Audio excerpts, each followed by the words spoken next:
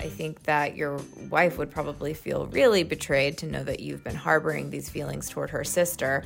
And so it may be best for a period of time until you feel like you have more control over your feelings, or, hopefully until they can subside and you work on your marriage a little bit, that you really try to minimize your interaction with her.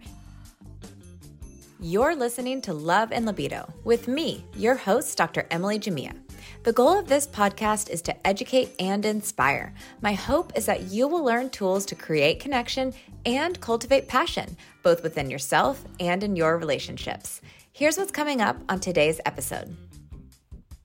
Hi, everyone, and thank you so much for tuning in to Love and Libido with me, your host, Dr. Emily Jamia. Today is our first Q&A episode, and I am so excited for this because I really believe that nothing makes us feel more connected to other people than hearing stories from people just like us. We all have questions about our relationships and our sex lives, and there's still a lot of taboo and shame that surrounds some of these concerns. And so I love that I have this platform and can give people an opportunity to share their stories and to share their questions, because I want to take some of that taboo and stigma away and shine a light on what are some very, very common issues so that you guys don't feel like you're so alone. So without further ado, let's get into our first question. So our first submission comes from Tim in Cincinnati. He writes, I am in love with my sister-in-law.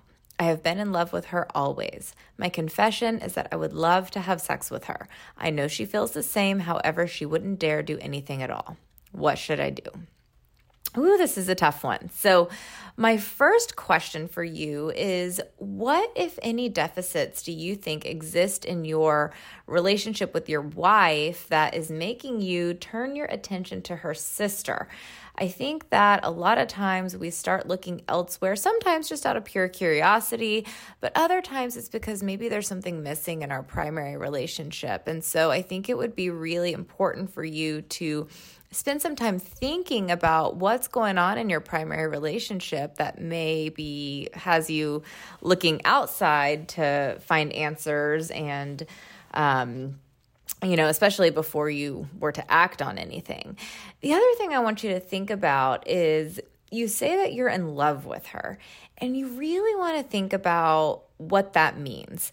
There's sometimes we have the feeling of love, and that's based more on curiosity or infatuation versus intimacy and commitment. So we can have a really, really strong attraction to someone and a curiosity about that individual, but I really don't think that until you have spent significant time with a person and you're open about your feelings with them, and there is some level of commitment or experience that you've shared together. And really, I think the key here is that there's openness about your feelings. You can't really say that you are in love with that person. I think what you're describing is more of an intense curiosity or even infatuation with your sister-in-law. And so I want to caution you on using the word love here. You may see qualities in her that are different from what you have than what your wife has, and you want to just think about what's attracting you to some of those qualities, and that can, I think, shed some light on maybe some things you need to pay attention to in your primary relationship.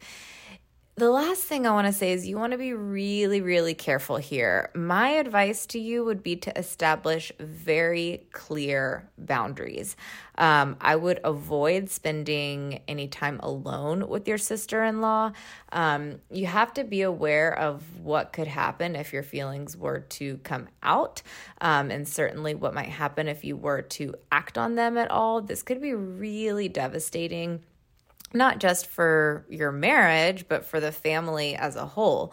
I think that your wife would probably feel really betrayed to know that you've been harboring these feelings toward her sister.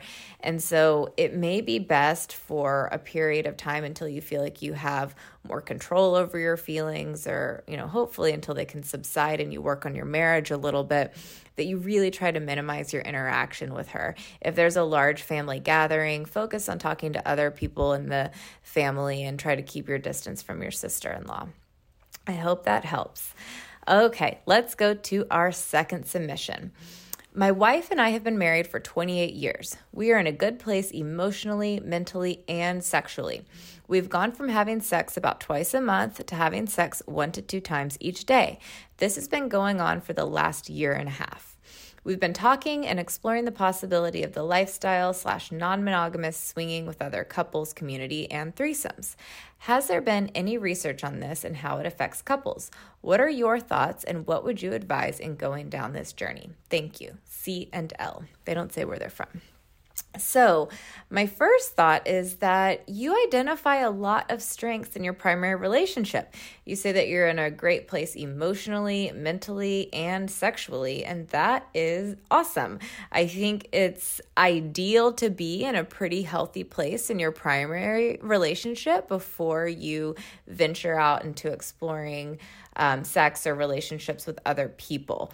A lot of people venture into non-monogamy because of a big relationship deficit. And while to an extent that can be okay, and we'll talk about that in a minute, you want to at least feel like you're in a really good place emotionally with your primary partner, because as we start to expand and share our emotional resources, for some couples who aren't in a good place, that can put a real strain on the relationship and can trigger feelings of insecurity or jealousy. And so I think it's awesome that you guys are in a pretty good place already. And now a quick break for a word from our sponsors. Is emotional and physical intimacy a challenge in your relationship? Do you long for the feeling you had in the honeymoon phase? You're not alone. I've created a tried and true method for reinvigorating your relationship. My private online workshop takes an innovative yet scientifically based approach to teaching you the tools to cultivate passion and create connection that lasts. Visit emilyjamia.com/workshop for your free trial. I am so confident that you'll have a positive outcome that I've created a 100% money-back guarantee. You really have nothing to lose. And if that's not reason enough, subscribers to my podcast get 50% off. Subscribe to the show and use code HALFOFF at checkout. Offer expires at the end of the week. Visit emilyjamia.com/workshop today. And now, back to the episode. It sounds like your sex life is in a pretty good place and you're just looking to expand on it. I think that that's also really great. It sounds like you guys, to an extent, feel pretty mutually satisfied, but maybe you can acknowledge the fact that you both have really high sexual needs at this point, and maybe you can't meet each other's needs 100%. And so you're looking to see if maybe sharing some of those needs or exploring those needs with other people would be a good option for you. So that's good. And it sounds like you've already talked about it a little bit, because you say you've been exploring the possibility. And so that tells me your communication is really strong, and really that you have good intimacy in your relationship. Broaching the subject of non-monogamy can feel really scary for a lot of people. And so the fact that you've already put your feelings out there to an extent, I think is awesome. And so I think that's another really good strength. So really, I think in a lot of ways, you guys are the ideal couple for this. You ask if there's been any research on this, and to answer your question, yes, there has. I actually interviewed the author of one study, so you could go back and listen to episode 11, where I interviewed Martha Coppy. She did a really comprehensive research study on polyamory and its effect on couples. And she said some things, well, really she said a lot of things that I liked. And one is that when you open the conversation about non-monogamy, you want to tell your partner that this is what she describes as a collaborative exploration, not a decision-making conversation. You want to give your partner plenty of time to assess and process their own thoughts and feelings. And she cautions people on going into, quote, persuasion mode, which can make your partner immediately shut down. And it sounds like you are doing this collaborative exploration with your partner already. A lot of times there's one person in the relationship who's done a ton of research about non-monogamy, and they maybe have spent a lot of time clarifying their feelings about it and identifying what they want from it. And it's like they come to their partner with like a whole outline of what they've considered over the past 6 months, and their partner, for them, maybe it's not something they've ever considered at all, and they can feel really ambushed. And so I think the fact that you and your partner are just gradually beginning the conversation, and it sounds like you're already being really collaborative about it, is a good thing. The other thing Martha and I discussed was communication. So we talk a lot about how important communication is in relationships, and this is especially true for couples who are in non-monogamous relationships because there's always, boundaries that may need to be renegotiated or reestablished, and there's always little adjustments that you might be making over the course of time. But she said something that really stood out to me, and she said that there is such a thing as over communication. And I think I think she's right. If this is something that you're going to explore, you have to be comfortable with a little bit of ambiguity. I've worked with couples before who are considering opening up their relationships, and it's like they want to spend 6 sessions going through every possible scenario that might happen and how they would respond to it. And I'm with Martha on this one. I don't think that that's wise. I think that there are definitely some high-level boundaries that you need to establish, and you always want to feel safe to bring up any feelings you might be having with your partner, but sometimes it's not always a good idea to get into a ton of nitty-gritty detail. And so I think that's an important principle to keep in mind. You ask about research. So this is something that's only been studied, I think, more deliberately in the past few years. And so we're still collecting data on it. But I do want to share a couple of studies. There was a 2020 study that was published in the Social, Psychological, and Personality Science Journal. And they did not find any evidence that consensual non-monogamy negatively impacts life satisfaction or relationship quality with the primary partners in a romantically involved couple. On the contrary, they demonstrated only positive outcomes for couples who decided to open up their relationship. And so I think this study did provide some evidence that consensual non-monogamy can be a really healthy, viable relationship option for some people.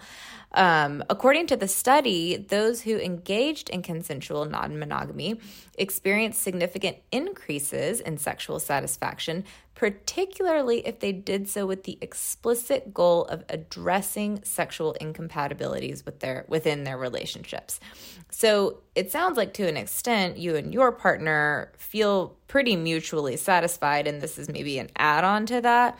But what this study is saying is that if there are sexual incompatibilities within the relationship, let's say, this is something I see in my office from time to time, someone has an interest in a specific kink that their primary relationship partner really has absolutely no interest in participating in, that consensual non-monogamy may be a really good option for that person with the interest. They could, then find a partner who shares the interest and have the opportunity to explore that consensually. And that takes a lot of pressure off our primary relationships. We live in a society these days where we expect a lot out of our primary romantic partner, and that can cause some relationships to snap. And so I think that for some couples, consensual non-monogamy can take some of that pressure off. Other studies have shown that couples do better in non-monogamous relationships when they're, quote, more communal in nature, meaning that they're people who are really comfortable with other people meeting their partner's needs. So these are people who have more of a village mentality, I think, when it comes to, interdependence and meeting each other's needs. These are people who know that maybe it's unrealistic to meet 100% of your partner's needs. So those are just a few studies I wanted to go over with you. But yeah, I think overall it sounds like you and your partner are in a pretty good place, and it would definitely be worth having a conversation. Okay, our last question comes from Max in Georgia. He says, I am 36 years old and am concerned because I have a small penis. I also come really quickly during sex. What can I do? Okay, so my first thought is, or question I would ask back to you is, why do you think your penis is small? And why do you think you come quickly? Is this feedback you've gotten from your sexual partners, or are you basing these self-assessments on, let's say, what you're seeing in porn? Because the fact is, most people, if they're comparing their penis size to what they're seeing in porn, are going to think that they're smaller than average, because the average penis in porn is significantly larger. And the other thing is that anyone who's comparing how long they're lasting to what they're seeing in porn is probably also going to think that they can't last very long, because we're seeing people, and these are actors, who appear to have a ton of ejaculatory control. And so you're going to see sex scenes that go for a long time, and that is definitely not representative of the average sexual encounter. And so just be very mindful as to where your self-assessments are coming from and who you're comparing yourself to. Because if it's from porn, everyone's going to think that they're inadequate in some way. So definitely don't compare yourself to what you're seeing in porn. The average penis is about 5 inches erect. And I think a lot of people, when they hear that, might be kind of surprised, again, because what we typically see is significantly larger than that. So it's only about 5 inches erect. And on average, most penis owners ejaculate within 5 to 10 minutes of rapid stimulation of the penis. That's really not that long. So let me give you a few tips on coping with maybe a smaller than average penis. First of all, let's assume for a second that maybe you're in a heterosexual relationship and you think that the only way you can satisfy your partner is with a big penis. If you talk to most vulva owners, a lot of them will say that the most satisfying parts of the sexual experience are pretty much anything except for intercourse. There is a lot that you can do with your hands, with your mouth, and even with toys that can be really satisfying and pleasurable to your partner. So it's so important that you find a partner who you can talk openly with, not just about maybe what your insecurities are, but how you can pleasure them in a way that is mutually satisfying. There are even toys out there that you can use during intercourse that can add to a sense of fullness during the encounter. There are things like the We-Vibe, or even using like a butt plug or something like that could make it to where a woman's vagina maybe already feels a little bit full. And so then once you insert your penis, it can create a more intense satisfaction for her, assuming that maybe your size is important to her. And so it's just so important to talk to your partner and to be open and to really maintain a variety in the kinds of things that you are willing to do sexually. I think when we narrow sex down to just like penis vagina intercourse, or just intercourse, whether that's with a vagina or with an anus, I mean, there are just so many things, more things that we can do that are really satisfying to people. And so you just need to talk to your partner about what some of those things are. One of the best things that you can do for ejaculatory control is called the stop-start technique. So a lot of penis owners can identify when they're approaching that point of no return, meaning once they're past that point of no return, ejaculation is inevitable. You want to do a lot to strengthen the mind-body connection and build awareness of your arousal so that as you're approaching that point of no return, you can back off for a bit and let arousal subside. Maybe you stop for a second any stimulation on your penis and focus instead on doing something to your partner, and then you can start up again, and then you can decide together if that's important to you when you want ejaculation to happen. And I think this is intuitive for some people, and for others, it's not. A lot of people have this idea that you should be able to go all night long and only come when you want to. But physiologically, that's just really hard for a lot of people. And so the best thing you can do is build mind-body connection and strengthen your awareness of your arousal so that you can back off when you're approaching that point of no return. I hope that helps. I have lots more questions that I have saved, and we'll address those in upcoming episodes. I want to thank you all for your candor and openness. I know these are tough things to bring up, but I think it's so important that we're open, and I know that a lot of my listeners are going to get so much value from listening to this episode because you were brave to put that question out there, but a lot of people aren't. And so I want to thank you again. We will definitely do more of these episodes, so be sure to subscribe so that you don't miss a thing. And if you do have a question, visit loveandlibido.com to submit it. You can type it up and send it in through my online form if you want to do that. You can also record your question if you like, and you always have the option to disguise your voice. So we can do that with our editing software if you prefer just to record and send it in. That's easier for some people. And if you're loud and proud and you want to share, by all means do so. If you'd like us to disguise your voice, we can do that too. Again, go to loveandlibido.com, and I will see you guys next week for our upcoming episode. Thanks so much for joining me. Thanks again for listening to Love and Libido with me, your host, Dr. Emily Jamia. If you enjoyed today's episode, be sure to subscribe and drop me a 5-star review. Share with a friend who might find it interesting. As much as we can learn from experts, nothing makes us feel more connected than hearing from each other. If you have a story that relates to today's episode or just a general question about sex or your relationship, visit loveandlibido.com and I'll share it on an upcoming episode. Be sure to visit my website, emilyjamia.com, to see my latest blogs and to check out my online workshop.